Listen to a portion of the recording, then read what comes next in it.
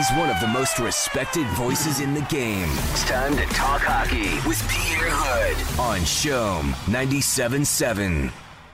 Tara, before we get started, I'm going to ask you to get up a second. Okay. Come over this way. Alrighty. Please. Can I leave my headphones on? Yeah, you can leave your headphones on. Here, I'll give you mine. Okay. How about we do that? Come on over this way. What are we doing now? I'm going to give you these headphones. Alrighty. I'm going to give you this microphone here. And if you look out the window... Hey, look at that. Pierre Houde. Oh, Pierre, down. So you're stuck on the street.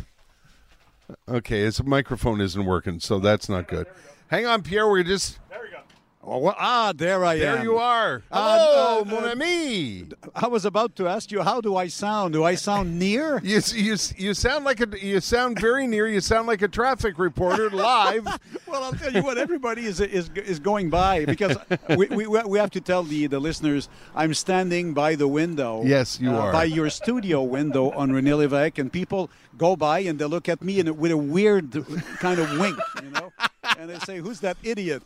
That is the talking legend to himself through a microphone. No. That's the legendary Pierre Houde at the corner of René Lévesque and Papineau this morning. How are you, Pierre? Well, I'm doing great. You didn't think I would say farewell through the usual phone? Well, the usual home gizmos, with right? the pandemia and the COVID and toutes choses comme ça, I thought for sure that there was no way I was going to see you. So I really appreciate this. Well, although with the flare, I don't see you much. Yeah. I see like a microphone. Okay, I see a mic flash. There you go. And I see you waving. So Yeah. Don't you think we look like Romeo and Juliet? Yeah, but I just got a haircut, so I don't think I look much like Juliet. Well, I'm wearing my tie, Terry, and I'll be Yes. honest, that's not because of you. I wouldn't wear a tie Okay. saying farewell to you, but I'm on the air at 9 Okay. live at RDS. We're doing Canada and Kazakhstan. Oh, is that right? Believe it or not, a must-win situation for Canada. Can you believe it? What's happening? Well, they don't have that much of a good team. Okay. I'm afraid. You know what? So- I think what happened, Pierre, is a lot of guys that were in the bubble didn't want to travel again and leave their families, did they? Understandably so. Yeah, understandably so. So hats off to those who chose to represent the country.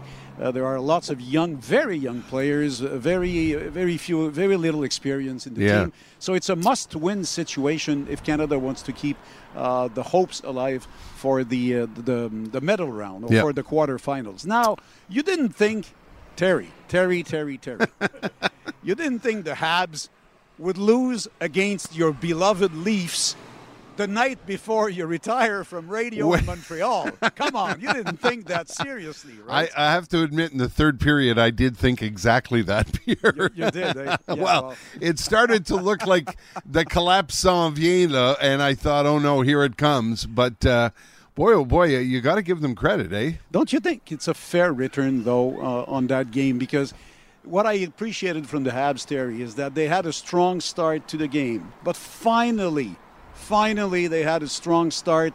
They scored 1. Yeah. And then they scored 2. And then they scored 3. There was a scary moment in the third period. But I think that overall it's a deserved result. I think they fought really hard. They had full of energy. The forecheck was established early in the game. They were finally able to put a little doubt in the goaltender's mind on the other side, Jack Campbell. And how about Carey Price? I mean, I know he gave up 3, but once again, so strong in needed moments. And from the second he joined the team, I've been surprised by Corey Perry, and I thought he did another great leadership last night. He was in front of the net more often than not, and I don't know if this is true because I don't know anybody on the club, but the kids seem to take inspiration from that man. Absolutely. This is why he was acquired. This is why he made the first day he made the lineup. He made sure he would never be scratched from the lineup because he brings a lot on the ice. He brings a lot off the ice. He shows the example. He takes a hit here and there for the team because he wants the other more talented and younger player to be moving freely around on the ice. And I think that, he was a key ingredient last night. Now, can you imagine 2,500 fans tomorrow night? Wow, yeah, it's going to be exciting. It's going to be exciting. And the other thing that I noticed last night, watching those kids finish the game up for the Habs, was Cole Caulfield's hockey sense is unbelievable because I don't know who passes that puck at that point and gives that puck to Suzuki the way he did. Yeah, and thanks to Alex Galchenyuk also for passing the puck very well on that play. Yeah. I don't know if they're going to be a tandem or a duo. Yeah. I hope so. And I think that there are thousands and thousands and thousands of your listeners and Habs fans this morning hoping so. So I think that it will be interesting. Now it's 8:25, Terry. Yeah. And I'm a ball of emotion. Yes. You're a ball of emotion. Yes, sir. And but I don't think I have any water left. How about you? I don't know, but I have no inner body water left. I'm just kidding. Yeah. Because I know I'm not going to be able to make it through verbally. Yeah.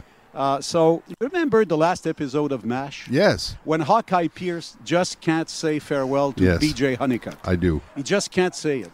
Yeah. But he still does it. Yes, he does. BJ is in the chopper. Mm-hmm. The chopper is about 100 feet. Yes. And there's the message on the shore, right? It says goodbye. It says goodbye. Okay. Yes. So I would like to carry the message, not from Pierre Houde to you, because we go back more than 25 years. Mm-hmm. And I was listening to you and Ted earlier. Boy, it brought back so funny memories. And so because I'm not going to be able to go through it because I'm going to choke, I'm going to cry, I'm almost going to faint, I decided to say it with a song, which is something we do very often. Yes. You know, and I know how fond we are of Genesis. Yes. And you know that in the modern era, after Paul McCartney, Phil Collins is my ultimate idol. Yes. Because he plays the drums, because he sings so well at the same time. And I think that there is not one song in the world that doesn't say the right thing this morning. Here's my gift to you. Thank you, Pierre. I love you, Terry. Thank you. I love you too, pal. Q, Esteban. You know how to pick him, my friend. Even a better job than BJ. Nicely done. Thank you very much, Pierre. Well, I think that that's what I want to say, but I think that's what the whole Montreal planet wants to say to you. You know, we've talked about this at dinner, and we've talked about this at lunch, and we've talked about this in your booth at the Bell Center. And sitting side by each at the Bell Center and sitting side by each at Steely Dan.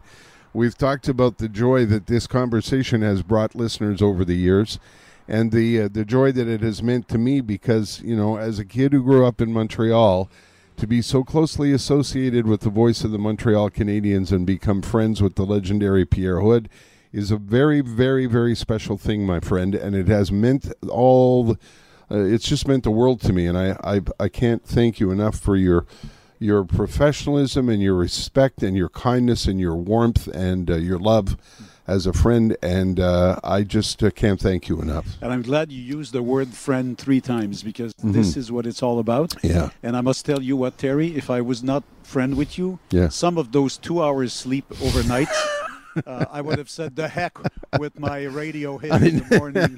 But because you were there and because Esteban was there and you made it so easy for me or easier for me. And, I guess the warmest thing that people tell me and tell you a lot is the fact that it wasn't the purpose. But if we actually made a little bit of what they call the wrong way, the 2 solitudes. Yeah. Which is so stupid calling it is. that way. Yeah. If we made it a little bit a proof that it can be done every day and at 8 thing on radio, well, that would have been a nice perk or a nice sequel. And we have, because I've got the letters from people telling me, I've received an amazing amount of mail from Francophone listeners who tell me that they studied their English by listening to me and by listening to you. And we've had even a compliment from the great Paul Arcand, who said that, these kinds of conversations, avec un gars de RDS and a guy for the English guy at CHOM, you know that most Anglophones choose RDS when when it's available to watch the game because of you and your call. Mm-hmm. And I told you when I moved to Calgary, the first thing I did was make sure I had RDS so I could watch the games. So this part of my professional career has been really, really wonderful, Pierre. But most importantly, it's the friendship that's developed and with the both friendship of us. lasts. So it's not farewell. It's see you soon. Yes. Hear you soon. Yeah. And as we say in French, how appropriate. I'll finish in French. Yeah. Ce n'est pas adieu. Oui. C'est à la prochaine. Yeah. Merci beaucoup, Pierre. Salut, Terry. Okay, salut. Love you.